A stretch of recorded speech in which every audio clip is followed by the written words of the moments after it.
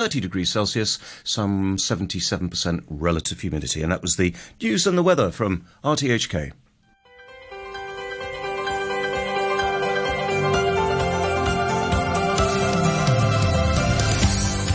Good morning and welcome to Backchat. I'm Janice Wong and your guest presenter is Philip Wong. On today's program, we'll look at Hong Kong's wealth gap after a new Oxfam report suggested that economic inequality here is at its worst in a decade.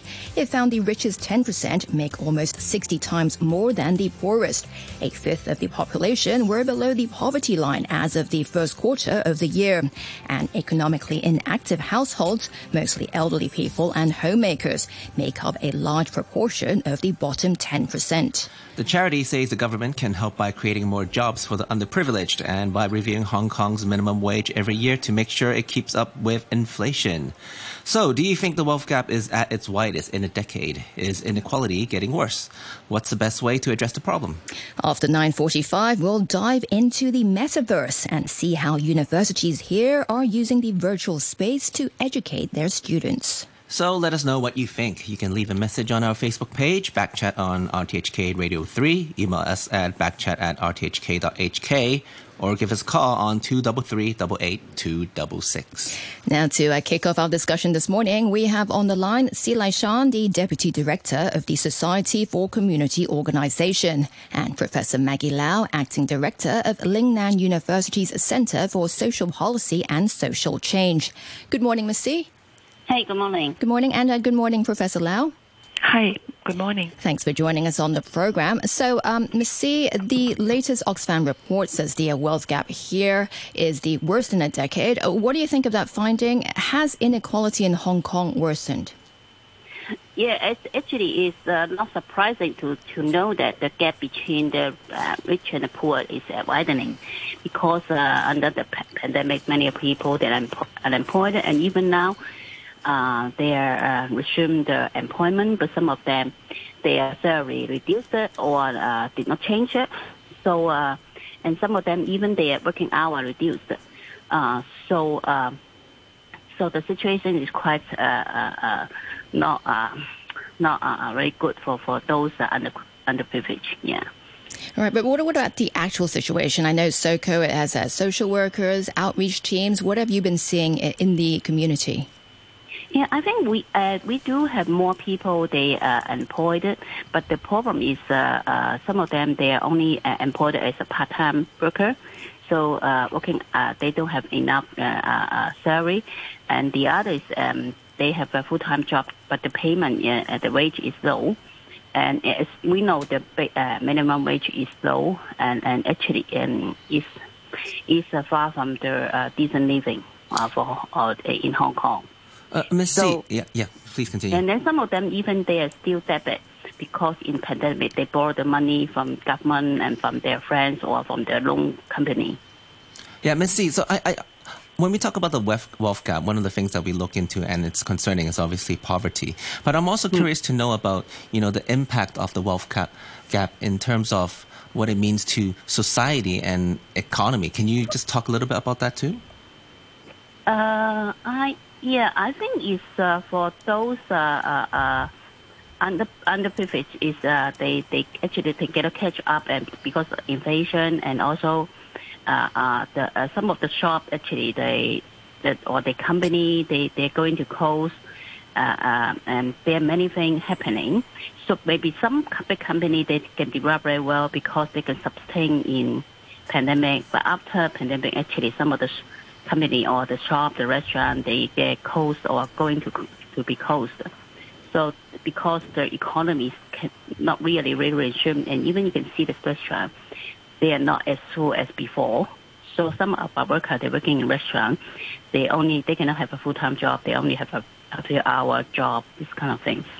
All right, Professor Lau, what's your thought on that? Ms. C, she's saying she's not surprised that the wealth gap has worsened, and we're just looking at the impact of this widening wealth gap. What's your take on that? I totally agree with Ms. C's comments because the pandemic recession actually, especially for the servicing industry, we all know that even though the economic resumed, but some of the restaurants actually shut down after the pandemic, and it seems to us that the workers, especially for the low-skilled worker, the employment is not quite stable at this stage. Right. And Ms. C, we've been talking about mainly about workers who have part-time jobs. According to the Oxfam study, the bottom 10% of low-income households are economically inactive households, and a large proportion of that is made up of elderly people and homemakers. Ms. C, is that, have you been seeing an increase in the number of poor elderly people as well? Of course, it's sad to see the increasing number of people, the elderly or the homemaker. Actually, we have many.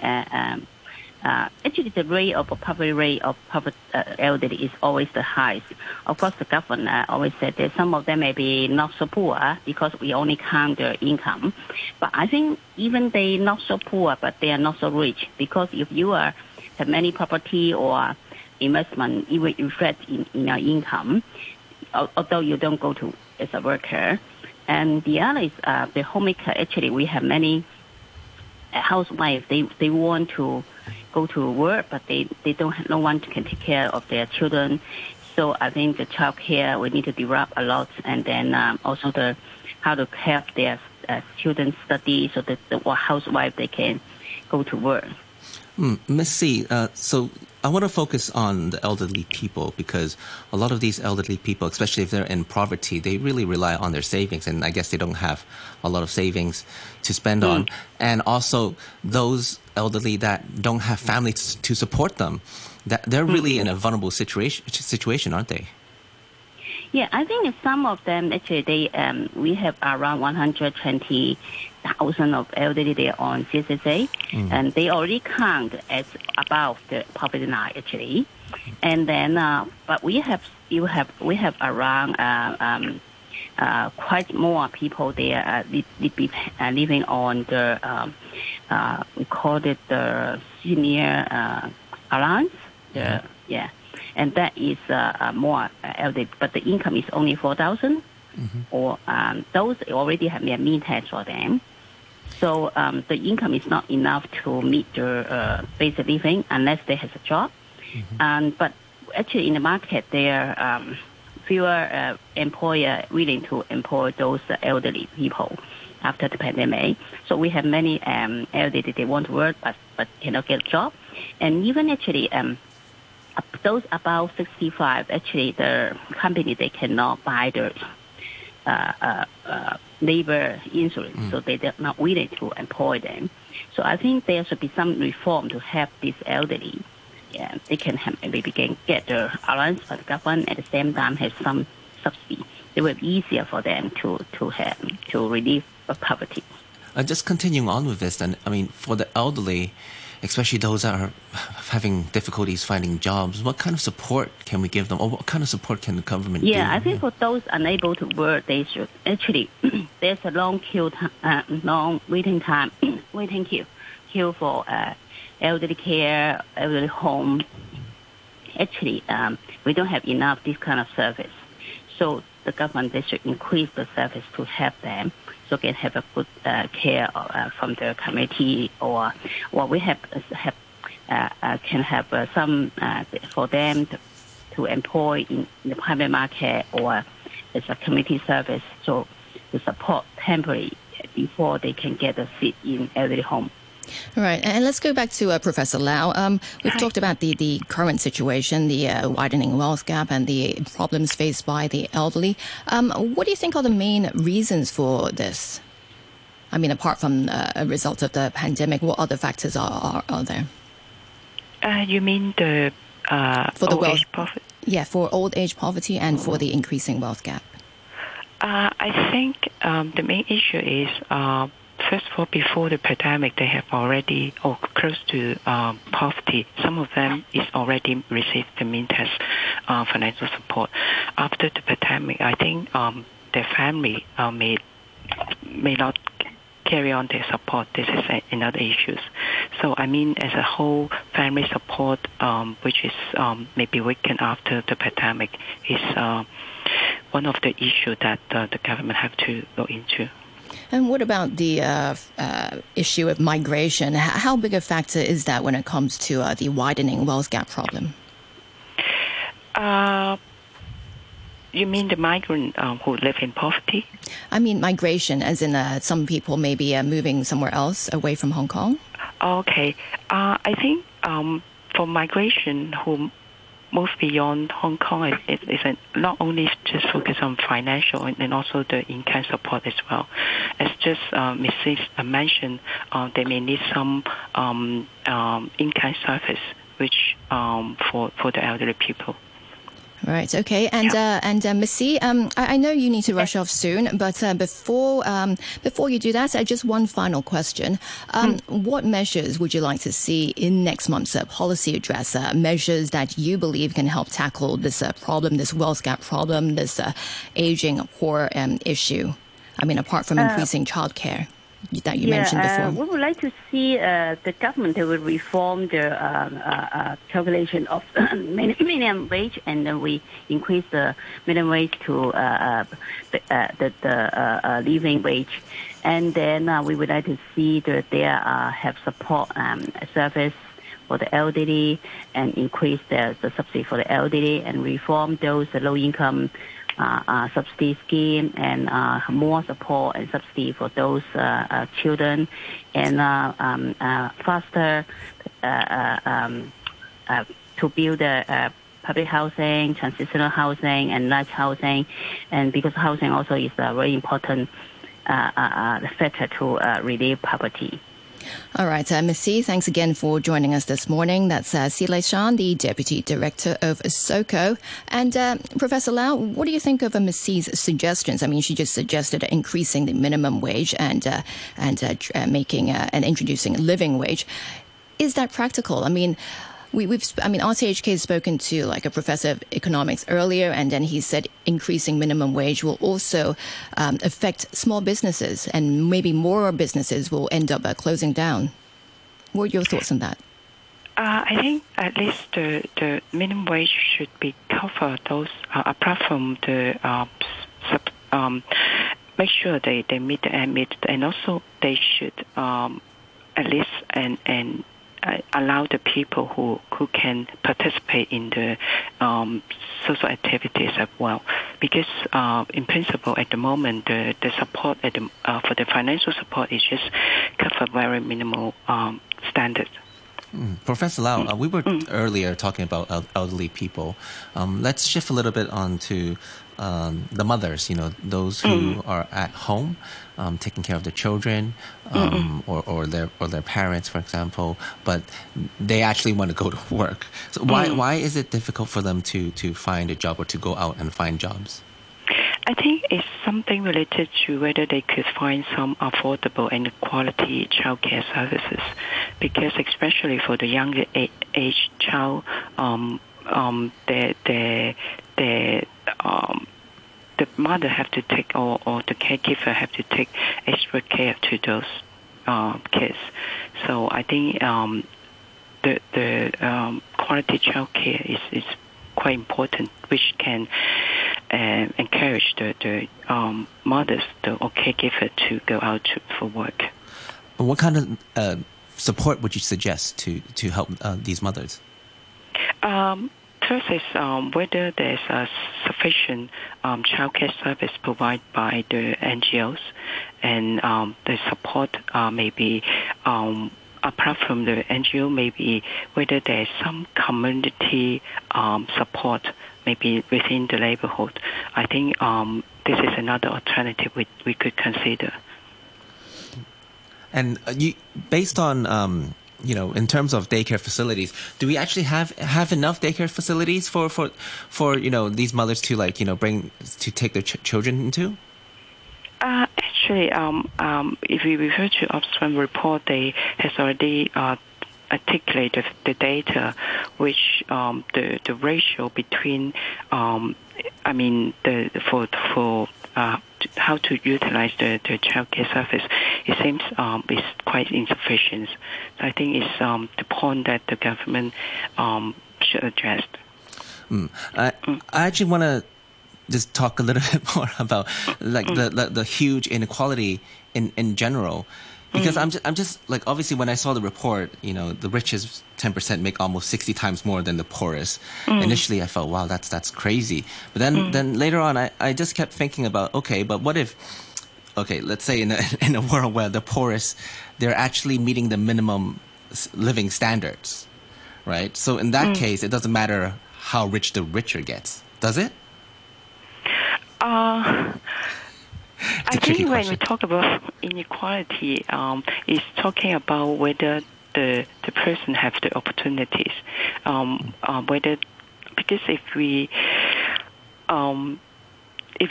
couldn't provide the opportunity in terms of income, is one example, but it could see that even some of them pay a great effort to the labor market, but they could just earn very minimal. I see. And we also talked about, we talked about elderly, they're very vulnerable, and also, mothers who actually want to go out to work. Are there any other groups as well that we should be concerned about or look into? I think the other group that I familiar with will be the family with the younger kids and also the ethnic minority groups.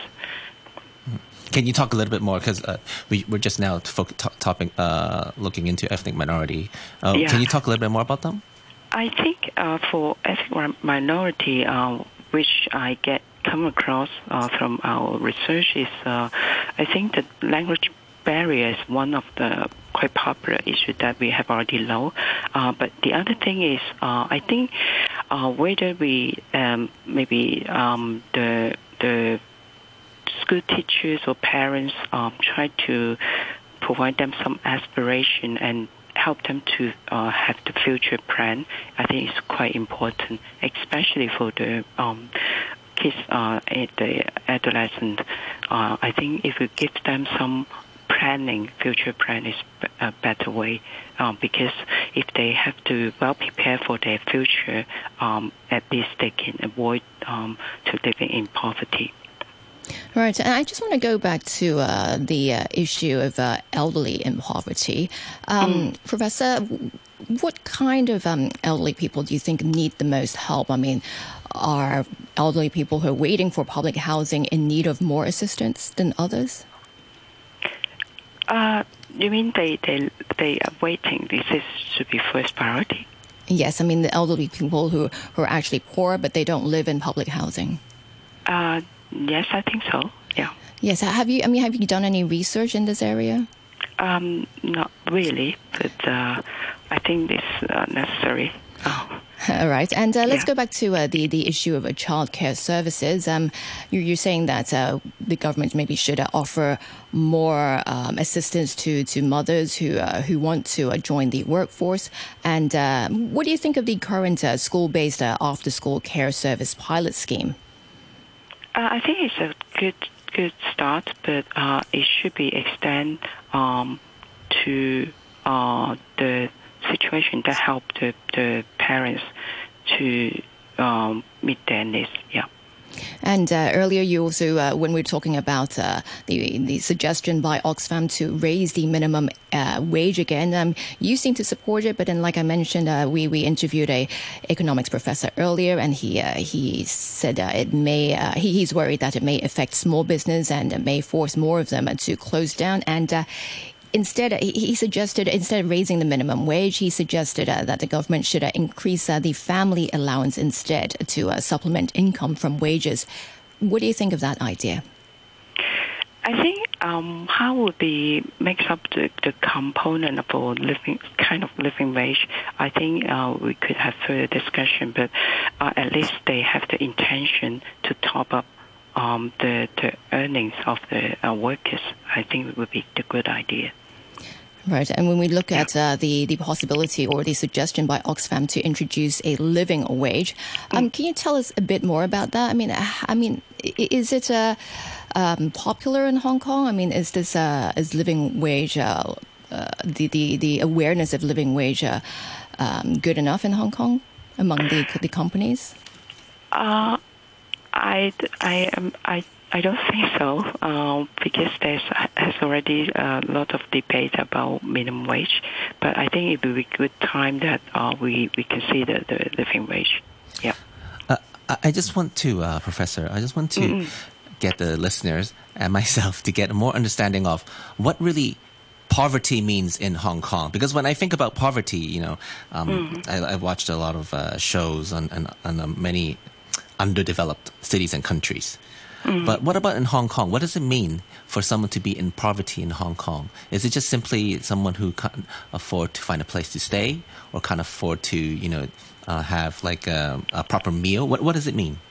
I think when we refer, at least for my understanding, the poverty is not limited to the income, but also whether they should cover the diversified needs. For instance, whether they could have some social activity, for example, for the children, and after-school activity, which the family can support. I mean, apart from this, I mean, the definition should move beyond the income, but whether the financial situation can cover to move beyond to allow those people to participate in the communities. And in terms of social support or social policies in Hong Kong, do we actually have, enough policies to help support them? Like, where are we in comparison to other countries and cities? We for instance, Ms. C just mentioned about the housing issue. This is because when I talk about move beyond income, is whether the living condition is good enough is another issue. I mean, when we talk about policy support or policy, we should think in kind of multi-dimension, which is not only financial support or single out any one item, and then try to more comprehensive to look into those policy response. I think is much more appropriate. Are there any case studies that we can follow and just I guess in other countries like the US or Canada or the UK? I think UK has already, or even Australia, they has already extended the research and then try to inform the policy.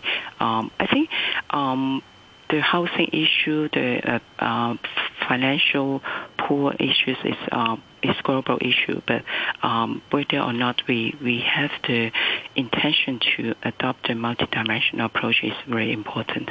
Right, and from the Oxfam's report, it says that the wealth gap here has widened. Do you think that is also the situation worldwide? Yes, I think so. Like after the pandemic, so mainly the main reason is because of the pandemic. Then I guess. I think pandemic will intensify the situation. Right. And looking at the past year, what do you think of the government's effort in dealing with the issue of poverty here? I think nowadays when we talk about poverty alleviation, I think it should be get involved in cross-sectoral collaboration. Because when I refer back to the Oxfam report, it makes one recommendation that recently the government promoted is try to have the pilot scheme for the community living room. I think this is a good idea, but which can make good use of the community resources to solve the problems. That's why I think cross-sectoral collaboration is quite important to address the poverty issues. All right, Professor Lau, we're about to take a short break for the news. Let's continue our discussion afterwards in around 2 minutes' time when we will be joined by Timothy Ma, Chief Consultant at NGO Consultancy, Markham Wire & Co. Now, if you want to ask our guests questions or just share your views on today's topics, you can leave a message on our Facebook page, Backchat on RTHK Radio 3. Email us at backchat@rthk.hk. rthk.hk or give us a call on 233 88266. And here's a quick look at the weather. Mainly cloudy with a few showers and isolated thunderstorms. Sunny intervals during the day with highs of around 32 degrees in the urban areas. Winds light, becoming moderate east to northeasterlies. And right now it's 30 degrees, relative humidity 77%. It's now 9:30 with the news summary. Here's Stu Pryke. Rupert Murdoch is stepping down from running one of the world's most powerful media empires at the age of 92. He's leaving his roles as chair of Fox and News Corp, and Rupert Murdoch spent more than 70 years developing his own brand of right-wing populist content. But Bruce Dover, a former News Corp executive and author of Rupert Murdoch's China Adventures, says success in China eluded him. At talks in the White House, President Biden has assured his visiting Ukrainian counterpart of the United States' continued military support in the conflict with Russia. He promised that American battle tanks would be in Ukraine by next week. And the Canadian Prime Minister Justin Trudeau has urged India to cooperate with an investigation into the murder of a Canadian Sikh activist. His claim earlier this week that the Indian government may have been involved in the killing on Canadian soil has triggered a diplomatic row. And we'll have more news and weather for you at 10 o'clock. Monkeypox symptoms include fever, swollen lymph nodes, mouth lesions, and rashes, and will usually resolve in 2 or 3 weeks. To prevent monkeypox infection, refrain from close contact with those suspected of being infected. Avoid contact with infected animals or contaminated items when visiting affected places. If contact is required, wear protective gear and wash hands. Those at higher risk may receive the vaccine. If symptoms start, see a doctor promptly. Visit chp.gov.hk for details. A new regulatory regime for the travel industry has been in full force from September the 1st, 2022. Travel agent, tourist guide and tour escort are regulated by the Travel Industry Ordinance. If a licensee commits any irregularities, the Travel Industry Authority will act according to the law. A travel agent must hold a valid license to do business. Always patronize a licensed agent to safeguard your interests. Please visit tia.org.hk for more. Welcome back. This is Backchat on a Friday morning with Philip Wong and me, Janice Wong. Still with us on the program is Professor Maggie Lau, Acting Director of Lingnan University's Centre for Social Policy and Social Change. And joining us on the line now is Timothy Ma, Chief Consultant at NGO consultancy Markham Wah & Co. Good morning, Mr. Ma. Mr. Ma, good morning. Mr. Ma, are you there? All right. Yes, can you hear me? Yes, I can. Thanks for joining us on the program. So what is your view of the wealth gap in Hong Kong? I mean, earlier before the news, we heard from Silai Shan. She said it's no surprise that Oxfam's report found that the wealth gap is widening. In your view, is it really much worse than before? Well, I think the issue is the increase of the price of the food and also the daily living expenses, making elderly people or even the poor family facing the great challenges. Even compared with the pre-COVID time, the situation is more severe. Yeah. Right. And what do you think? I mean, what do you think the government can do or should do about it? I mean, to improve the situation? Well, I think it's not only the government has to do, but I think also the commercial sectors, particularly the producer or the sale market, need to really consider how to make our poor living family can be affordable to the daily living.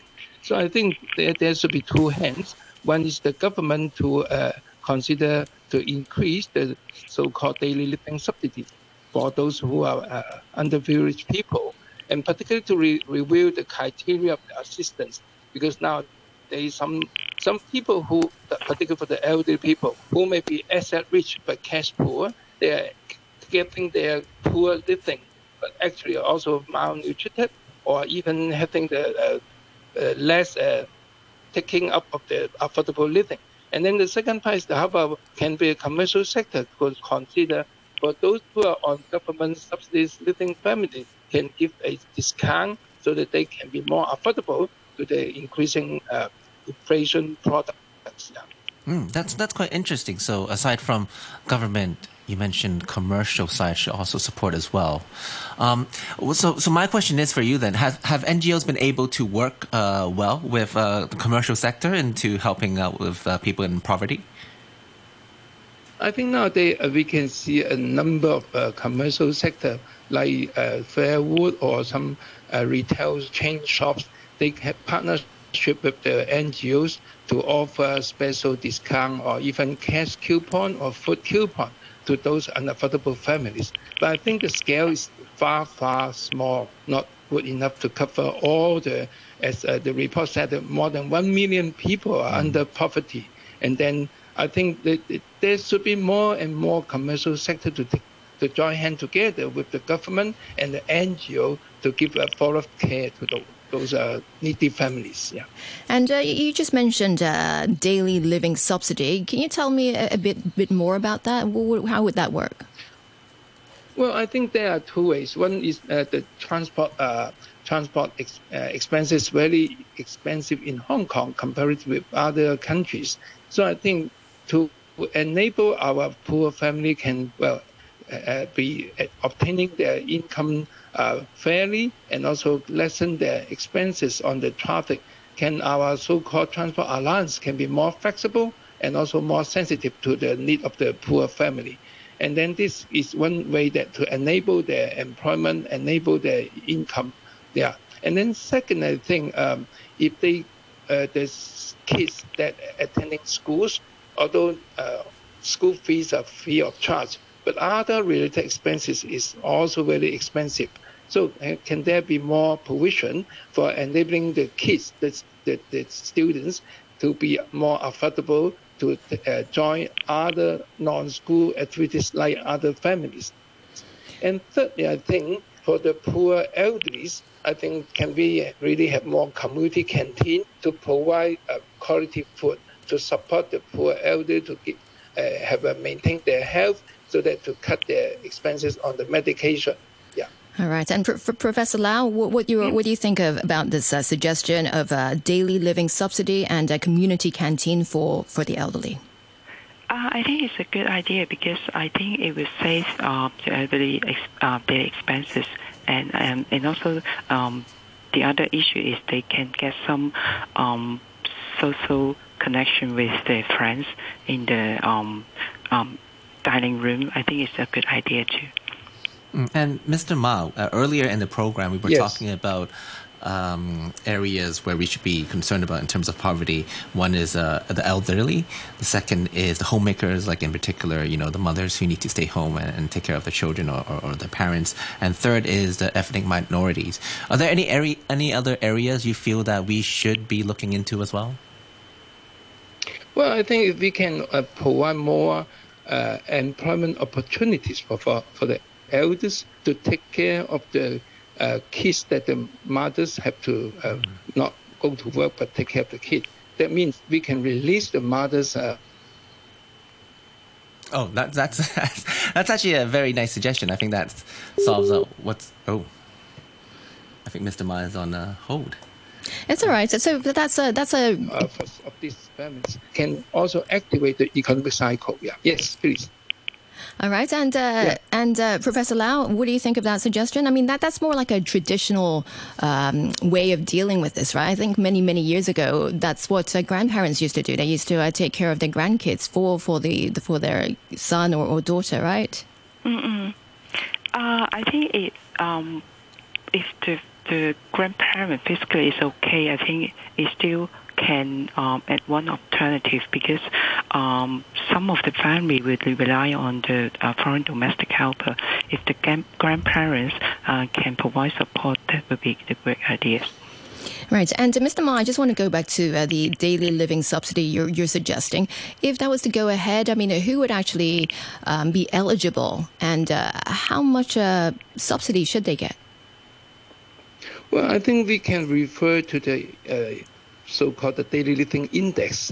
And for those who are below that index, that means they need the support for the daily living subsidies to ensure that they can be maintained and the normative health normative input of food and also normative income for their daily expenses. I think we need to review the current CSSA criteria, and because I think that the society has been changing, the economy has been changing, and then I think it would be the good time for us to review the entire government subsidized systems so that we can also engage not only academia but other NGO and the frontline social workers, and particularly the beneficiary, there's the elders and the poor family that they need this type of daily living subsidies, can form a organizing committee to work together to review the entire case and then to set up the new guideline for the allowance.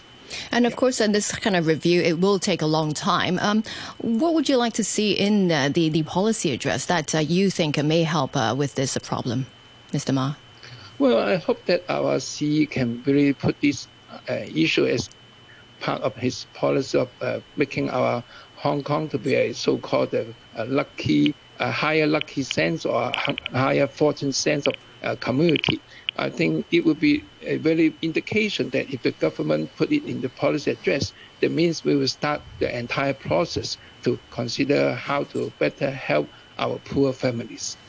You know, when we're talking about this high discrepancy in wealth and also poverty, one phrase pops up in my mind, that's the rich gets richer and the poor gets poorer. I mean, in terms of the income gap, how hard is it to actually reduce it? Let's start with Mr. Ma. What do you think? Is it easy to reduce it, or is it actually very difficult? Well, I think it's not an untouchable challenges, but I think, as I mentioned, if we can deploy who are workable and who are willing to contribute to support other families' needs, that means we can put it as an active economic cycle that we offer job opportunities for the retired elderly, for the family mothers, and then the entire situation will be activated. And then the poverty issue can be resolved gradually. I think we need to think about the whole supply chain. There's how we make the best use of the retired employability of the elderly, and also who are need to take care of the kids inside the family but not can be working, to work together so that we can release the so-called labor power back to the market. I think you all know that nowadays in Hong Kong we have a severe shortage of manpower in different industry, and if we can release the mothers who have the ability to work by taking the care by the retired elders, that means that we can activate the whole economy and also finally resolve the poverty gap. Yeah. And what about Professor Lau? What are your thoughts on this in regards to reducing the income gap? How challenging is it? I think,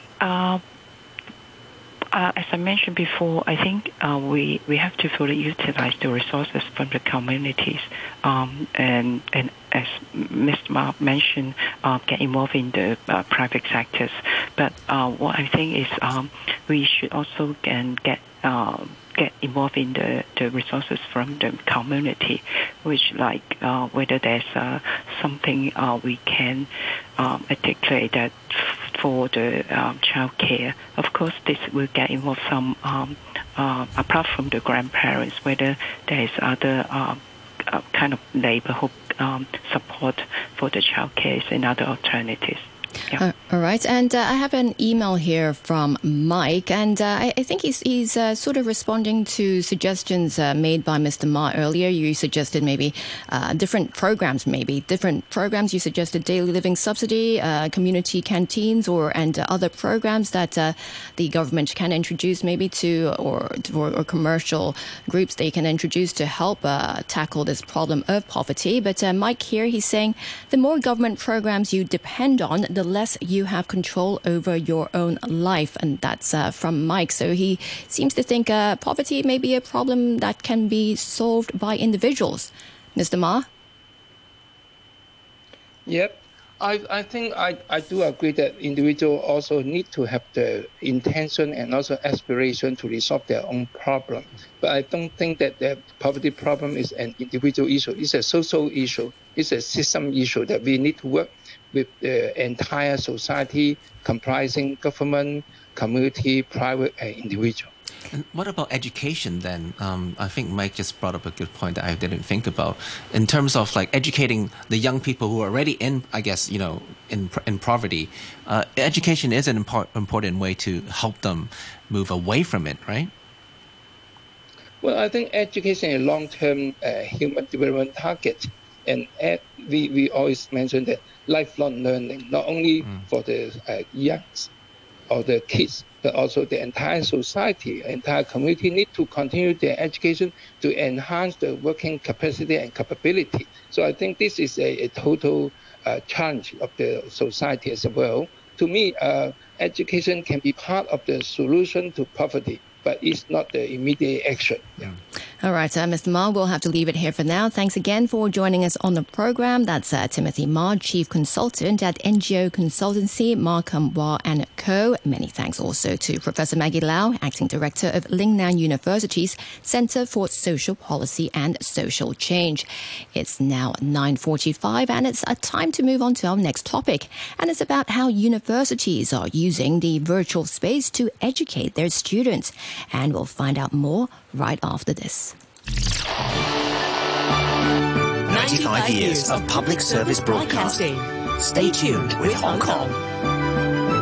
I'm Christine Choi, the Secretary for Education. Congratulations on the 95th anniversary of RTHK and many wishes for its future success.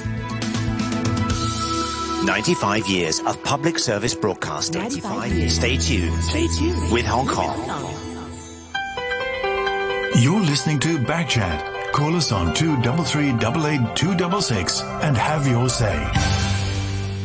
Universities are collaborating to develop a virtual reality space known as the Metaverse to enhance learning for students. Users will be able to work together in real time to solve problems and learn.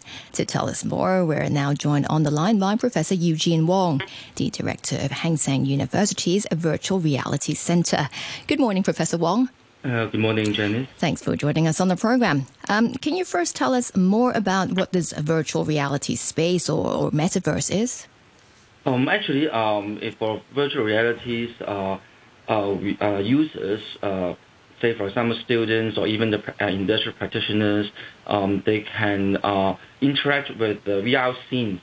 For example, not only tour, but also can even do further. Like, say, what I'm going to say later is about the Metaverse.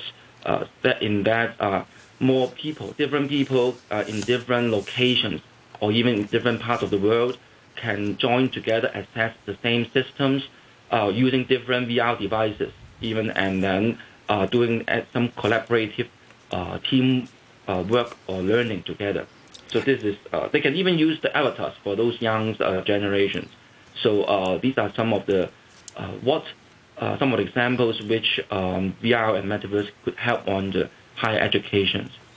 And you mentioned about, being able to connect with people from other places or cities and countries. So how different is that when we do it with Zoom or like Google Meet, for example? I mean, like those people there, when they meet up, they can still also collaborate.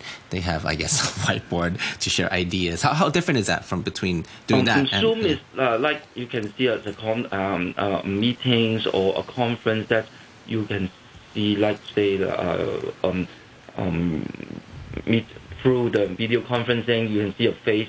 But what here is talking about that we all together, like Janice or Philip or me, go into an immersive systems, which immersive environment. Say going to a warehouse or air cargo terminal, or even reconstructing a lost heritage of architectural building. That is what also VR or Metaverse can bring to us, which we can immerse in an environment, or we can base on the current object. Say if talking about AR, augmented reality, we can base on a real object and build on a virtual object. All right. So, Professor, is it like when we play virtual reality games where you have to wear headsets, but then you might be in a setting where maybe you're on a spaceship or you're on a strange planet, that kind? Yeah, similar.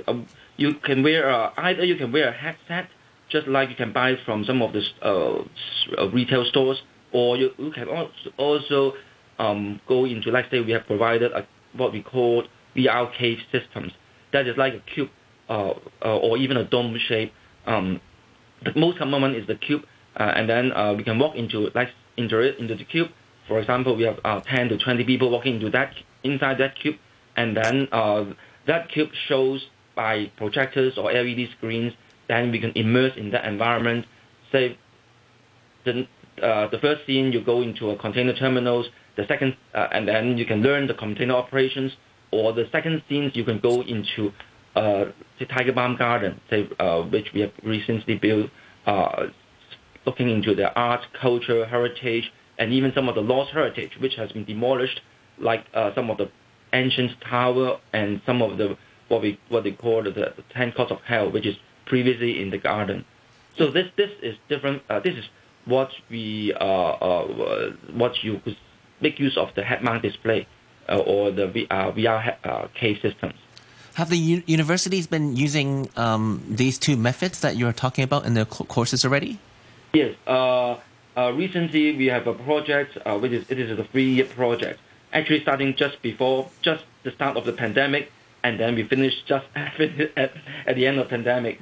So our colleagues, we jointly with the other 3 institutions, work together, including our university, Hang Seng University, Hong Kong Juilliard College, Hong Kong U Space, and Hong Kong U, which we developed 3 themes. One is about logistics, the second is about heritage, and the third one is about journalism. So for the logistics one, we collaborate with some of the express company, DHL, and also some and a freight forwarding company like Carrier Logistics. We have, based on their blueprint, we build the same one-to-one model, and then develop some of the in-depth learning context in each stations of the warehouse, like air cargo screening, which is recently Hong Kong has just turned from several percent to 100% air cargo screening. So this is a new thing for the industries and the academic. So make use of this in Metaverse environment. Different colleagues can go into the stations, the virtual reality scenes in different roles, and then they perform the operations together. They can learn this about these kind of different complex tasks. And yes. Right. So you picked logistics, heritage, and journalism. Why were they selected? Actually, we consider the programs which is offered in these 4 institutions, which we try to maximize the number of students that can benefit on it. So, and also based on the expertise of the institutions as well as expertise of the project members. So we come up with heritage, which actually including architecture, art, culture, and logistics, which is focusing on the air cargo screening and warehouse operations. And then for the journalism, we rebuilt an earthquake incident, which is in the 2008, and we make it for the journalism students to practice those journalism live news reporting skills in a disaster environment, which is often several incidents happen at the same time, like a victim calling for help, aftershock, and also some buildings collapse. So what should you do when you are in a live news reporting? So this is also the spirit of what we do in the journalism theme. All right. Well, that sounds pretty fun. And what's been the response of students so far? You mean the response of the user and students? Yes. I think it's very positive because for the industry side, actually, they are also in need of this technologies and initiatives. And it is also have a lot on the training time, training course, and also the training site, the needs.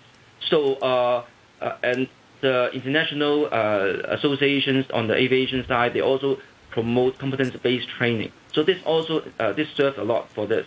And for the students, actually, they have not much chance to go into these cargo terminals or complex warehouse operations because we have, for our side, actually we have 160 graduates each year. So you can imagine, we cannot always bring those students to the on-site to learn. So this could give them the opportunities to learn anytime, make use of these systems. And some complex operations, like we call cargo load planning and X-ray screening, this needs collaborative teamwork and some different skills in different roles, like dangerous goods handling. They have different certifications. So some of them, when they find a cargo which is smoke coming out or some light coming out which is not short-circuited, he cannot open this cargo, and then he needs to report, and then another one needs to come in and open and check it. So this needs collaborative work as well. So students find it very interesting, and the young generations, they like to use new technologies, tools to assist them to learn and to understand more, and through the immersive experience and the practicals, they can practice, make use of these systems. So we have assessment as well, so make them to know and understand more. Right. You just said many students found this very interesting. Are you worried that once people start to use this learning method, they'll find normal lectures boring? I think it needs both, because normal lectures, sometimes you need some theories behind to build up their knowledge as well. And maybe you're right. So maybe in 10 or 50 years later, maybe the education environment is different. Make use of when we walk into the classroom, is immersive already, maybe. Well, it depends on the professor as well. I think the lectures. So what you're saying now, and I think I can see it. It's also, I mean, this metaverse is really used as a supplement to the courses that the students are taking. But I'm just thinking about, I'm just going a little bit crazy right now. I'm thinking about Star Wars or Star Trek, where really they use the virtual headset to do the entire course. Do you see this happening in the future? I mean, one of the issues for myself, and I'm very curious to know about the students' feedback as well, is when I wear the headset, because I was curious and I tried it myself as well. One of the things that I felt right away is that I wanted to vomit. Sorry? I wanted to vomit because I was wearing a headset and I felt like I had to move, but I couldn't move, and this orientation made me feel uncomfortable. I think yes. Some it depends on every health situations, or even different eyesight. It also affect the one how it feels, and even the resolutions. Maybe I go looking into a VR cave systems, which we see in the projector is more comfortable than looking into a head-mounted display, because it has high resolutions, right? Or maybe there are some young kids, they get used to playing these video games, they might more prefer to use head-mounted display because they want to have a higher resolutions. So it also depends on different people. So different needs. So everyone is different. But overall, in general, they can use different types of VR device. Now it's mainly head-mounted display and VR cave systems. So I think at these few years, or in this period, we still like say playing these kind of immersive educations. It could be not a long time. Say we cannot possibly learn about for 3 hours, okay? Because I think it might affect the eyesight as well. In terms of my thoughts, my view, because I'm also experienced such a lot, so many years. And healthcare is also one of my major issues. So I think it could be a supplement. Okay, maybe around 10, 15, or 30 minutes experience. But actually, if we walk into a cave systems, it would be much better. It can be a longer experience time, longer education time, longer teaching hour durations, because it's different from head-mounted display. We just wear thin glasses, which is similar to what you see in the 3D movies, but it is a VR glasses. That will be much better than what you have experienced on the head-mounted display, because All right, Professor Wong, we have to leave it here for now. Thanks again for joining us this morning. That's Professor Eugene Wong, the Director of Hang Seng University's Virtual Reality Center. Many thanks also to you who commented or emailed us today, and of course to our guest presenter, Philip Wong, producer Raphael. And Backchat will be back on Monday with a little bonus. The Asian Games will be in full swing, and we'll bring you the latest on the event in Hangzhou.